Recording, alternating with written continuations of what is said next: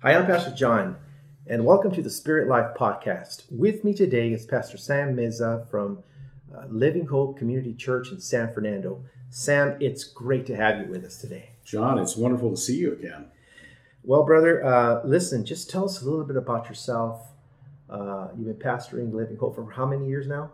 This year will be 40 years. 40 years. Wow. And still going, and going strong by God's grace. Amen. You guys are doing great work in the community. Yes. Okay, Sam, so today's topic is burnout. Wow. And we all hear about that topic, right? People burning out, just getting, hitting their limit, and they kind of fizzle out. I'd like to introduce burnout. You and I were very fortunate. We had a chance to meet with Dr. Chris Adams. Yes. From Azusa Pacific University. And Dr. Adams has been involved in this study of clergy. And he gave us a lot of great notes on burnout. Right. So just let me read a little bit on that. Yes. The question is, what is burnout? So burnout is a syndrome of emotional exhaustion, depersonalization, and reduced personal accomplishment that occurs in individuals who work with people. Right? Well, definitely clergy, right? We work with people, but that includes a lot of other different kinds of professions, correct? Exactly. Okay. So it's demoralization, compassion fatigue, too much caring, too little resource is how the bullet points that Dr. Adams lists. Causes of burnout, he goes on to say, situational conflicts, inadequate support, inadequate rewards, ongoing minor conflicts, low-grade depression, irrational expectations. I think we really put those on ourselves, don't we? Yes. Let's see here. Lack of assertiveness, and who burns out. So this will be the last section I want to discuss. Who burns out? Determined idealists, the overcommitted, the overdedicated, overly sympathetic, type B personalities. They feel more intensely, don't use support systems, more easily demoralized, and don't have the energy to escape. Now, he lists the differences between stress and burnout, how they differ. And Dr. Adams says, stress is over-arousal of the adrenal system that leads to breakdown of several body systems and stress diseases. So burnout is a over-arousal of the emotional system with loss of empathy, caring, and detachment. You become demoralized and disillusioned. Both end in forms of depression. And wow, that is that's pretty intense. Pretty intense. Yeah. And so anyone working with people, anyone in the caring profession, is definitely can be vulnerable to burnout. Yes. So Sam, basically, I have some questions for you. Do you think clergy are the only ones susceptible to burnout? Can it affect everyone? Absolutely everyone, and everyone can be impacted by burnout that leads to depression. Okay, Sam, you experienced burnout some years ago. Yes. Would you care to share with us your story? Yes. Well, I've been in this ministry quite a few years, and I can look back now and understand that I never really took the time to reflect on what was happening inside of me. And I kept moving and going and working hard, and I suffered a trauma, family trauma in 2006, and I never addressed that trauma in my life. I just kept working, serving, loving people, loving my wife, doing what I'm called to do, basically. And it caught up to me 5 years ago.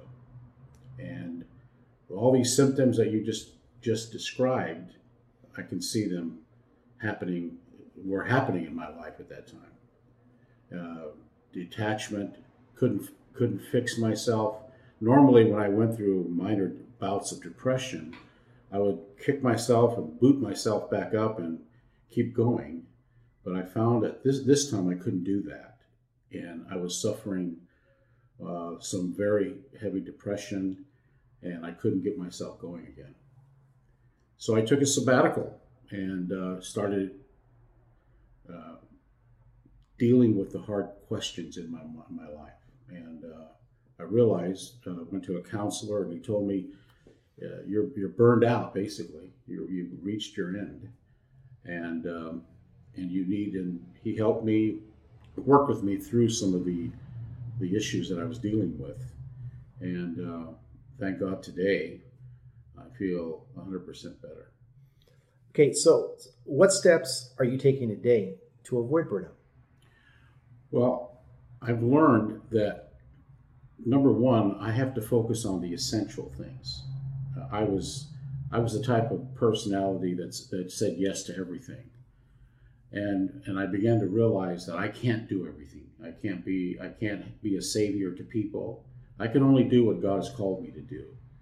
So I've had to learn how to say no to some things so that I can keep my sanity, keep my my life in check. Also, I believe that developing a friendship and relationship with at least one or two people that I trust also helps me stay focused on what I'm called to do.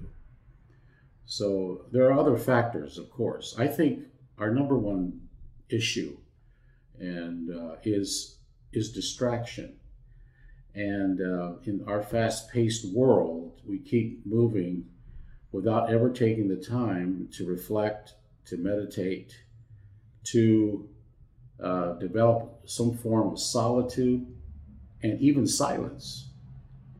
And about 5 years ago, I started practicing these so-called disciplines in my life, where I take large portions of time to be alone, to be quiet, to be at peace and rest with myself, to ask the hard questions. Why do I feel the way I feel? Why am I bothered by this action of someone or a circumstance that has come up? What is going on with me, inside of me? What is underneath, the iceberg, basically? And I have, by God's grace, I have stopped a lot of, unessential activities that rob me from knowing who I am and understanding myself. It's called self-care, basically. Learning to care and support yourself and not feeling guilty about it. Because, I grew up feeling guilty about anything to do with self, that you're selfish and you're, self-centered or whatever.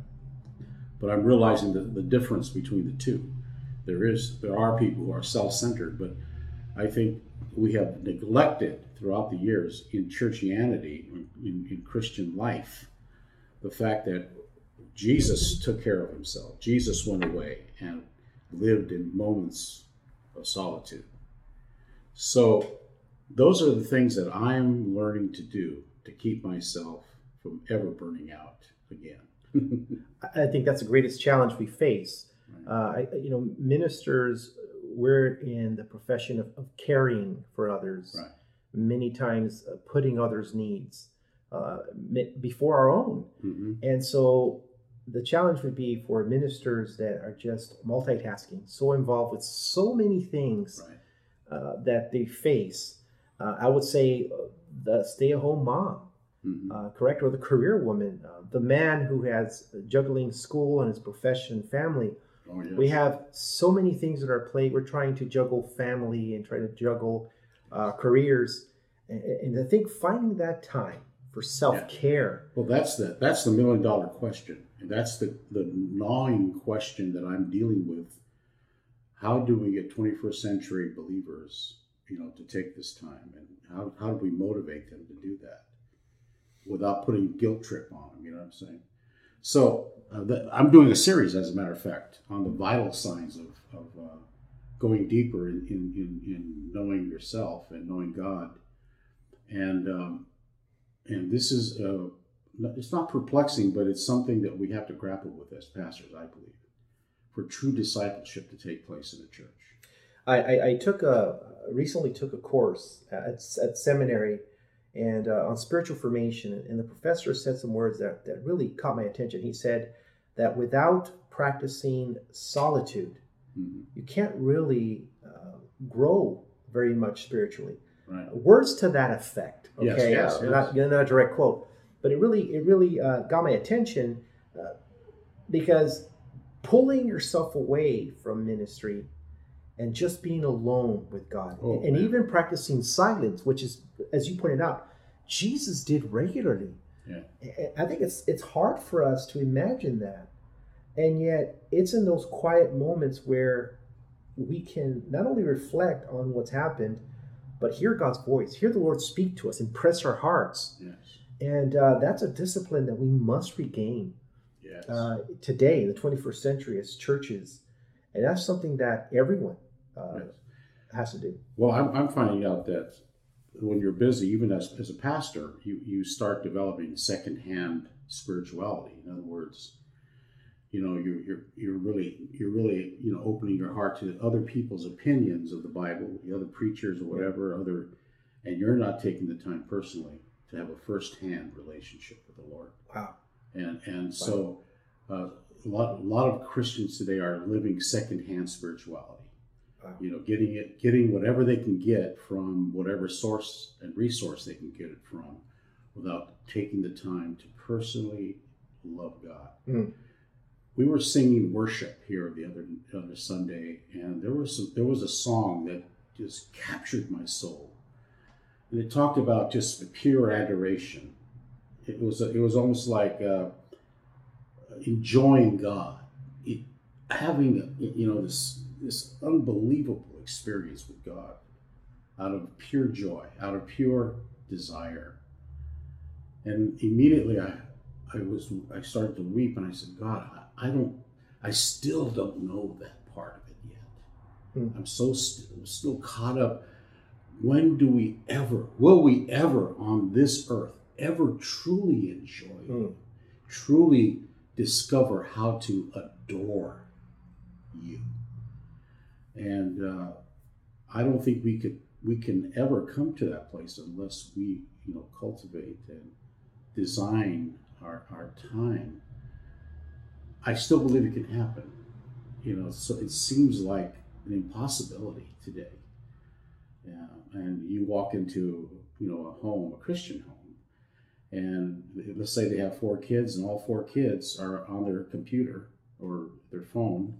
The mom's on the phone, the dad is doing that, and it's just, it's the age of distraction, the age of piecemeal relationships.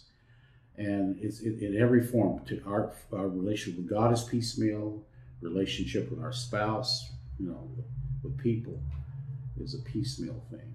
A little here, a little there, and so we have a challenge before us. But it starts with the pastor, I believe. One great thing that I'm grappling with in the second half of my life. The first half of my life was building the container of doing and being someone valued, and being, having a powerful ministry, and trying to be the best for God and organization, and now I'm in the second half of my life. Isn't that amazing? What do I want to do now with my life? I don't have the same energy I used to have. I don't have the same goals and desires I used to have of doing something in order to feel valued. And so I'm realizing that I have to become more of being than doing. Being than doing. In other words, what is the greatest miracle now in the second half of my life? I think the greatest miracle in either half is learning how to love. Learning how to love. Yeah. That's the greatest miracle. How can I, before I pass from this life to the next life, demonstrate your love? The width, the height, the length, the depth of your love. And you can only do that upon reflection, upon seeing the beauty, the glory, the preciousness of the Lord, and then inviting Him into every part of your being, and then letting that love flow out of you. That's where I want to go the rest of my life. Wow.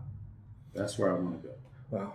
Sam, let's see if we can offer some practical advice to our listeners today, just concerning making time for that solitude that you're talking about. Finding that time where we can just be alone with God and be, not do. Right. I heard it said that every time you're going to take on a new task, a new responsibility, right, that you have to look at what you're currently doing and you have to let go of something. Because if you just keep adding, you will burn out. Oh, that's so true. So how does it work for you? Some practical advice of just cutting that time, making that time to be with the Lord. Well, just a very basic thing for me was I started going to sleep earlier at night. I go to bed now. I used to stay up until 12:30, but I go to bed between 9:30 and 10, and so that helps me get up at 4:30. So from 4:30, to have a good number of hours, and I realize that people can't do that. A lot of people can't, but start small. Start with 3 minutes, 5 minutes, where you are alone, where there's no noise, and you can just reflect on the goodness of God and allow Him to speak into your life. And then pick it up, make it work, 10 minutes, 20 minutes. And before you know it, the point is it becomes a second nature. It becomes second nature. It's not even something you have to even put on the calendar. You can't even wait to be in the presence of the Lord. You can't, just like you can't wait for your breakfast when you're hungry. You can't wait. That's the goal. The goal is to get to the point where it's just life flowing in your life. But you start somewhere, and then even if you can't even do that, then I would utilize worship in the car. I mean, finding ways, or turning the television off. Instead of watching it 4 hours, watch it 2 hours, and then that remaining time spend with the Lord. Well, this is some great wisdom, great advice. Pastor Sam, just thank you so much for sharing your heart, for being so transparent, and God continue to bless your ministry. Thank you, John. God bless you, brother. This is great.